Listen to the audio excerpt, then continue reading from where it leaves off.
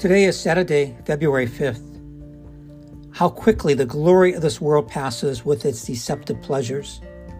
If only their life had been on a par with their learning, then all their study and reading would have been to a good end.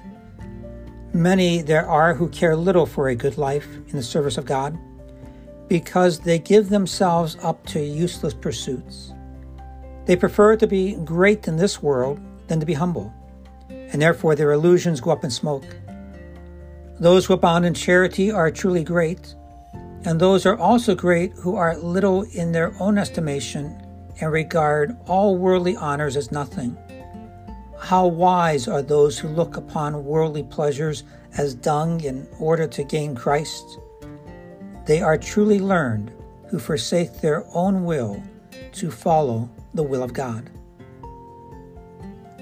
Together may we always walk in the light of Christ.